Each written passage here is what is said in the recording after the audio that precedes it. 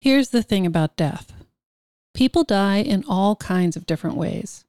I know that's not news to you, but still, just about every time I talk about dying, I find that people always seem to expect the same kind of death, being elderly and frail and dying from some vague thing called old age. Even people who have known peers who died young have this in their minds. Heck, even I keep acting like I have all kinds of time left. Sure, I might be around for a few more decades, but there's no guarantee.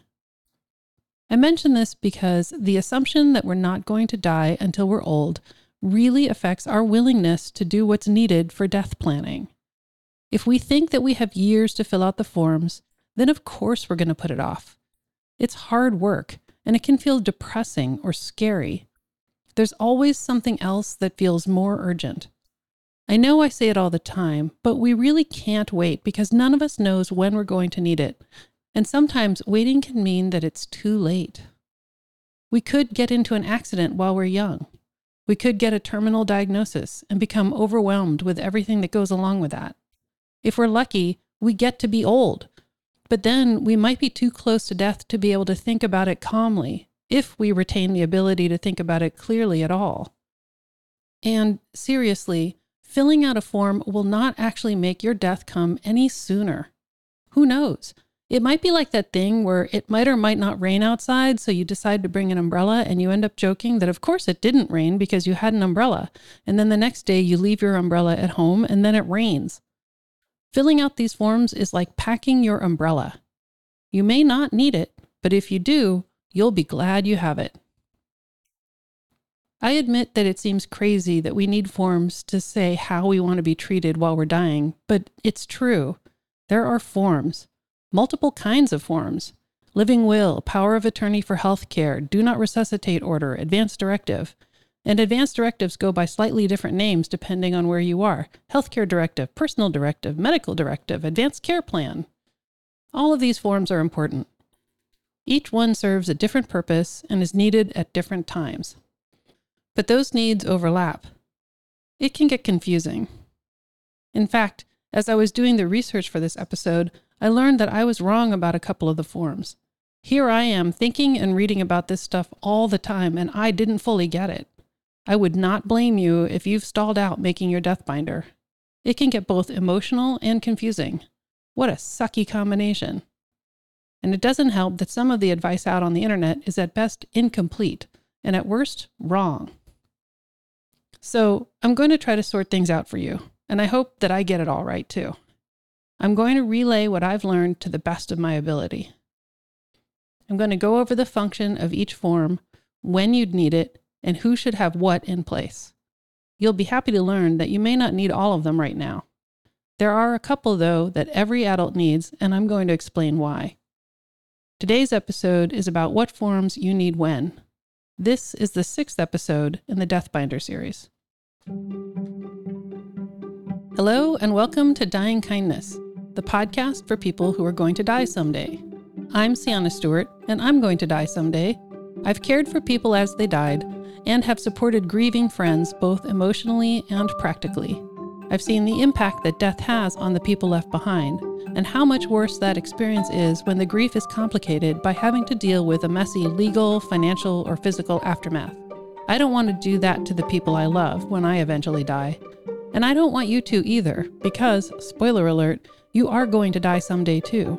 So let's all do what we can to make key decisions now in order to be kinder to the people we'll leave behind. That's a dying kindness. But before we get started, I need to tell you about the Death Binder. Throughout this podcast, I talk about a range of decisions and documents that I believe all of us need to complete before we die.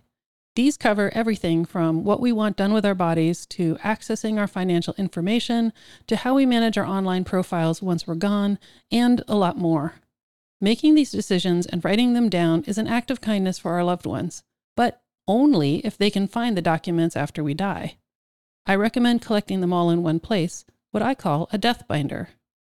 It can be confusing or overwhelming to know where to start, so I've created a handy template that's broken down from what's most critical to what's simply helpful.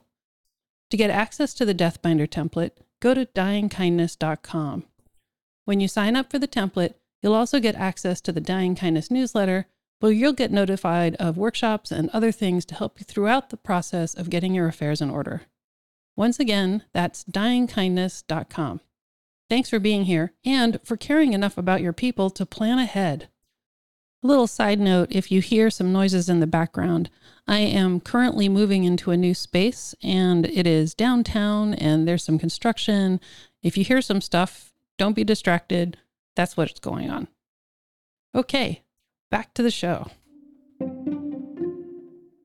I'm guessing that you already know that the process of death planning includes completing forms like your living will, medical power of attorney, healthcare agent designation, DNR or do not resuscitate form, POLST or physician orders for life-sustaining treatment, advanced directive, advanced healthcare directive, advanced medical directive. And if you're in Canada, what I call an advanced directive is usually called an advanced care plan. In England, the same information might be referred to as a personal directive. In the US, every state has their own version of the advanced directive, often with a slightly different name. More on this later. Are you already glazing over just hearing the list of names? Sorry about that. Let me break it down. First, we need to consider different stages of dying and types of medical situations we might find ourselves in. For example, having no terminal or life-limiting illness and no signs of cognitive decline, meaning no reason to think that we're going to die in the immediate future. Short version of that, you're healthy, and this is how most of us are for most of our lives. Then again, we might have signs of cognitive decline, develop a terminal or life-limiting diagnosis, become physically frail, become temporarily unable to make or express our own wishes for care, for example, due to a surgery or being in the ICU for COVID or something like that. Become permanently unable to make or express our own wishes for care, for example, due to a brain injury or getting Alzheimer's. Or having our body in active decline or actively dying while still cognitively aware and able to express our own wishes. Can you see how each of these situations differs a bit and would need different things? You might be physically healthy but can't speak. You might be able to speak but have dementia. You might be temporarily unconscious but expected to recover. You might be 100 years old sporting fabulously fashionable outfits and still writing books and making TikToks with your great-grandson. Who knows? Point is, we can't know. So we need to plan ahead and fill out those forms. Before I forget, I need to remind you that I'm not a lawyer or a doctor or whatever. I'm just someone who's going to die and who likes sharing what I've learned. I suggest that you do your own research and talk with a lawyer before you sign anything that's legally or medically binding. The term you may be most familiar with is living will. Basically, that's a description of how you want to be treated if you end up in a situation where you need others to care for you and you can't tell them what you want. The fancy word for that is incapacitated. That's the technical explanation of a living will, but the real power is that in the process of completing it, you get clear on what you value in life. For example, you'll need to consider things like what would or would not make it worth it to you to extend your life. You'll need to think about what levels of tolerance you have for different kinds of suffering. You'll need to think about those closest to you and what help you're willing to accept from them and what you're planning to ask of them. You'll have to imagine what kinds of loss you're willing to accept, because there will always be loss. All this to say, you'll need to get clear on what you value. And thinking about your values can actually start to affect how you're living your life right now. So yes, it can get overwhelming, but it can also be awesome and even life-changing. To repeat, a living will is for if you're ever in a situation where you can't speak for yourself, not just for when you're dying. It's even useful if you're temporarily incapacitated and are expected to recover. There's no universal format for the living will. It can be pretty informal, and many templates for this are available online. In some places, the living will can even be verbal, but really, you should write it down in case there's any confusion or challenge. Now, who is the person who makes sure that your living will is respected? That person is usually called your healthcare agent or proxy. This person can be named in the living will, but in some places there's a separate form for that. When I say that the living will and naming your healthcare proxy are informal, I mean that often they can be considered complete if they just have your signature on them without needing to be reviewed by a lawyer or notarized or even witnessed.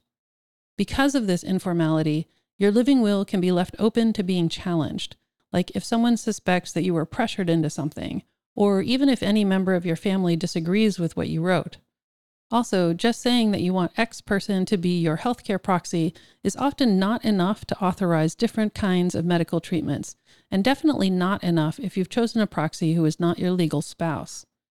If you want to know more about how and why to choose someone to be your proxy, I suggest listening back to episode 18, where I cover that in more depth. To protect your choices against legal challenges, you should have an advance directive and a medical power of attorney. As I've said, these can have different names, but using these terms will probably get you there when you look it up in your state or country. The medical power of attorney is a formal signed and notarized document that names your healthcare proxy and then goes a step further by having witnesses or a notary verify that you are in your right mind and that you signed this of your own free will. Similarly, the advance directive contains the information that would be in your living will plus naming your healthcare proxy, and then it's made legal through witnesses or a notary or a lawyer's signature, depending on where you are. Because this is a legal document, you'll need to be sure that you're getting the right version of this for where you live. Ask your lawyer for that, or check with your state or country's health department. Oh, if you divide your time between different states or countries, you need to complete one for each of these locations. And if you're often traveling outside your country, you should file your advance directive with your state or national registry. You can look them up online, but I'd suggest talking with your lawyer before uploading your information. Oh, wait, I still haven't told you when you'd need these forms. Short answer is today, right now. All of us over the age of 18 need to do these. It may come as a surprise to you parents, but when someone turns 18, their parents no longer have the legal rights to access their healthcare information or make decisions for them, at least not here in the United States. So, every adult needs to have an advance directive and medical power of attorney, no matter how many years we think we have left. In fact, I suggest that you fill out your advance directive as if something might happen in the next 5 years. Don't do what everyone does and complete it for your hypothetical elderly self if you're far away from that reality. You don't know what will happen between now and then. By the time you get there, you might be living somewhere else, or rely on different people, or shift your values, or want new technologies. You just don't know what your life will be like then. But you do know what your life is like right now. Make your choices based on your life as it is right now. Think about who and what is important to you right now, and complete an advance directive with a 5-year time horizon. Okay, I'm still not done with the types of documents. If you are frail or have a terminal diagnosis, then you have a couple of other forms to consider. The one we hear about the most often is the DNR, or Do Not Resuscitate Order. The technical explanation is that it's a form that says if your heart stops beating or you stop breathing, that you do not want to be resuscitated. No CPR or intubation or electric AFib paddles or medications like epinephrine for emergency resuscitation, etc. In plain language, that means the DNR kicks in if you die, and it tells everyone not to try to bring you back. So the situation to think about for the DNR is, you're already dead. Do you want them to try to bring you back to life?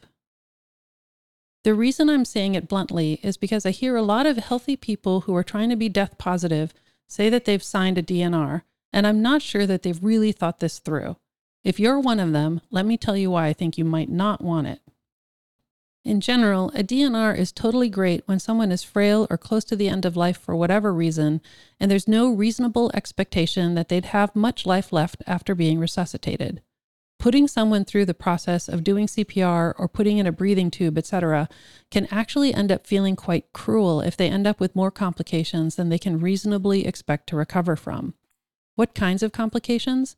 I'm talking broken ribs, collapsed lungs, the inability to talk, possibly even brain damage.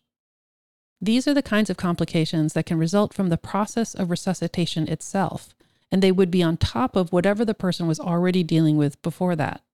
If your system is frail, then you're not likely to get the kind of bounce back from death situation we see on TV. Also, the process of resuscitating someone generally doesn't match up with most people's idea of a peaceful death, and sometimes making choices to keep death peaceful can be the priority. In those cases, you want a DNR. Some places even prefer the term A&D instead of DNR, meaning allow natural death, to make this more clear. The reason I don't think all death-positive people should have a DNR is because when someone is reasonably healthy or maybe even has a life-limiting illness but isn't that close to death, they are likely at lower risk of getting these kinds of complications. They'd have a better chance at recovery afterwards. We've seen this throughout the pandemic when someone manages to come off a ventilator and survives severe COVID. The use of a ventilator is a last-ditch effort, and sometimes it works and the patient recovers. If that patient had a DNR in place, they might not have been put on a ventilator in the first place. It's not for me to say that one way or the other is right for you, but it's something to think about carefully. You should talk over your particular situation with your doctor, whether you definitely do or do not want a DNR. Lastly, this is also a document that can't be ethically completed if you're already dealing with significant cognitive impairment from something like Alzheimer's. If you're at risk for that, have these conversations early and do them more than once so that those around you can be sure of what you wanted. You need a doctor to sign the DNR or A&D anyway, so ask yours to set aside time to discuss it. So, the Do Not Resuscitate order is a useful document, and it's not something that everyone needs right now. It's basically for when you're already close to death or when your body is so weak that your expectations for full recovery from resuscitation are low.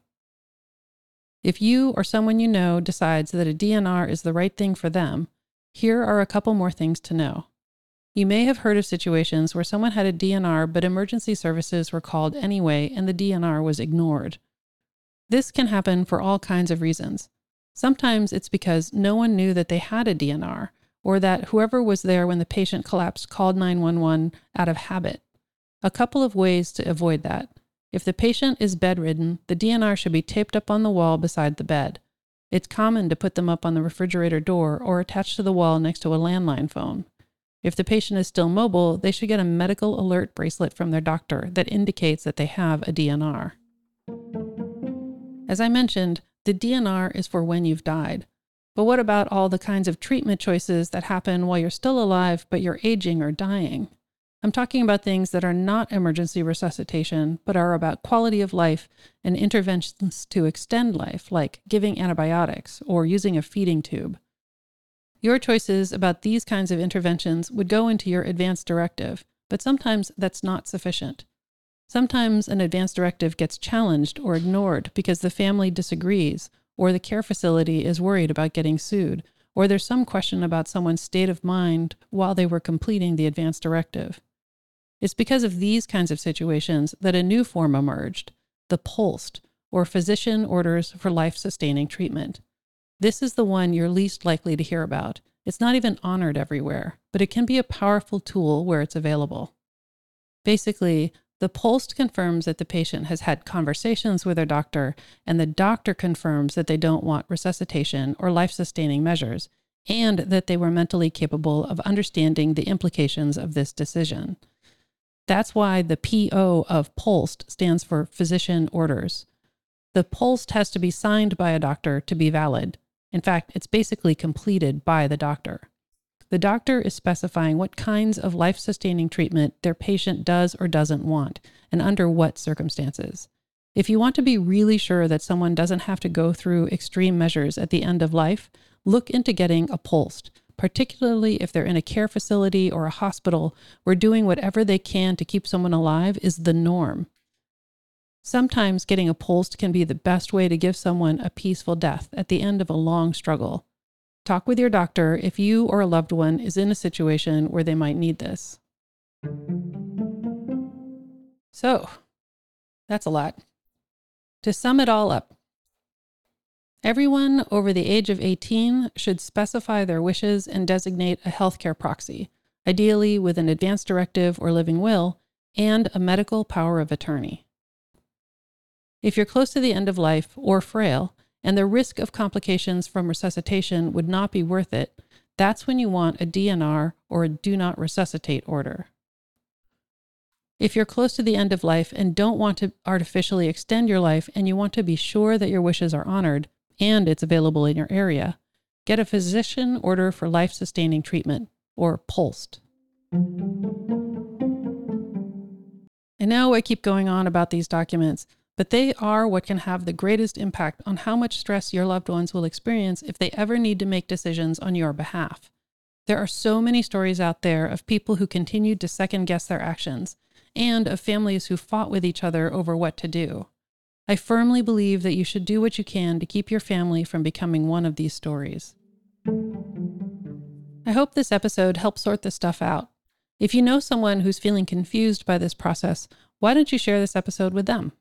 Then again, if you're still confused or have something you want to add to this discussion, please send an email to dyingkindness@gmail.com. Or you can go to my website and click the microphone button to send a voicemail. Just go to dyingkindness.com and look in the bottom right corner for that button. In the next episode, I'll go deeper into the kinds of decisions and situations that you can cover in your living will or advance directive. It's not just about medical choices. It's about your values and an expression of how you connect with others. I'm looking forward to sharing that with you because I'll be covering a lot of stuff that I don't often see discussed online. Be sure to listen. That's it for today.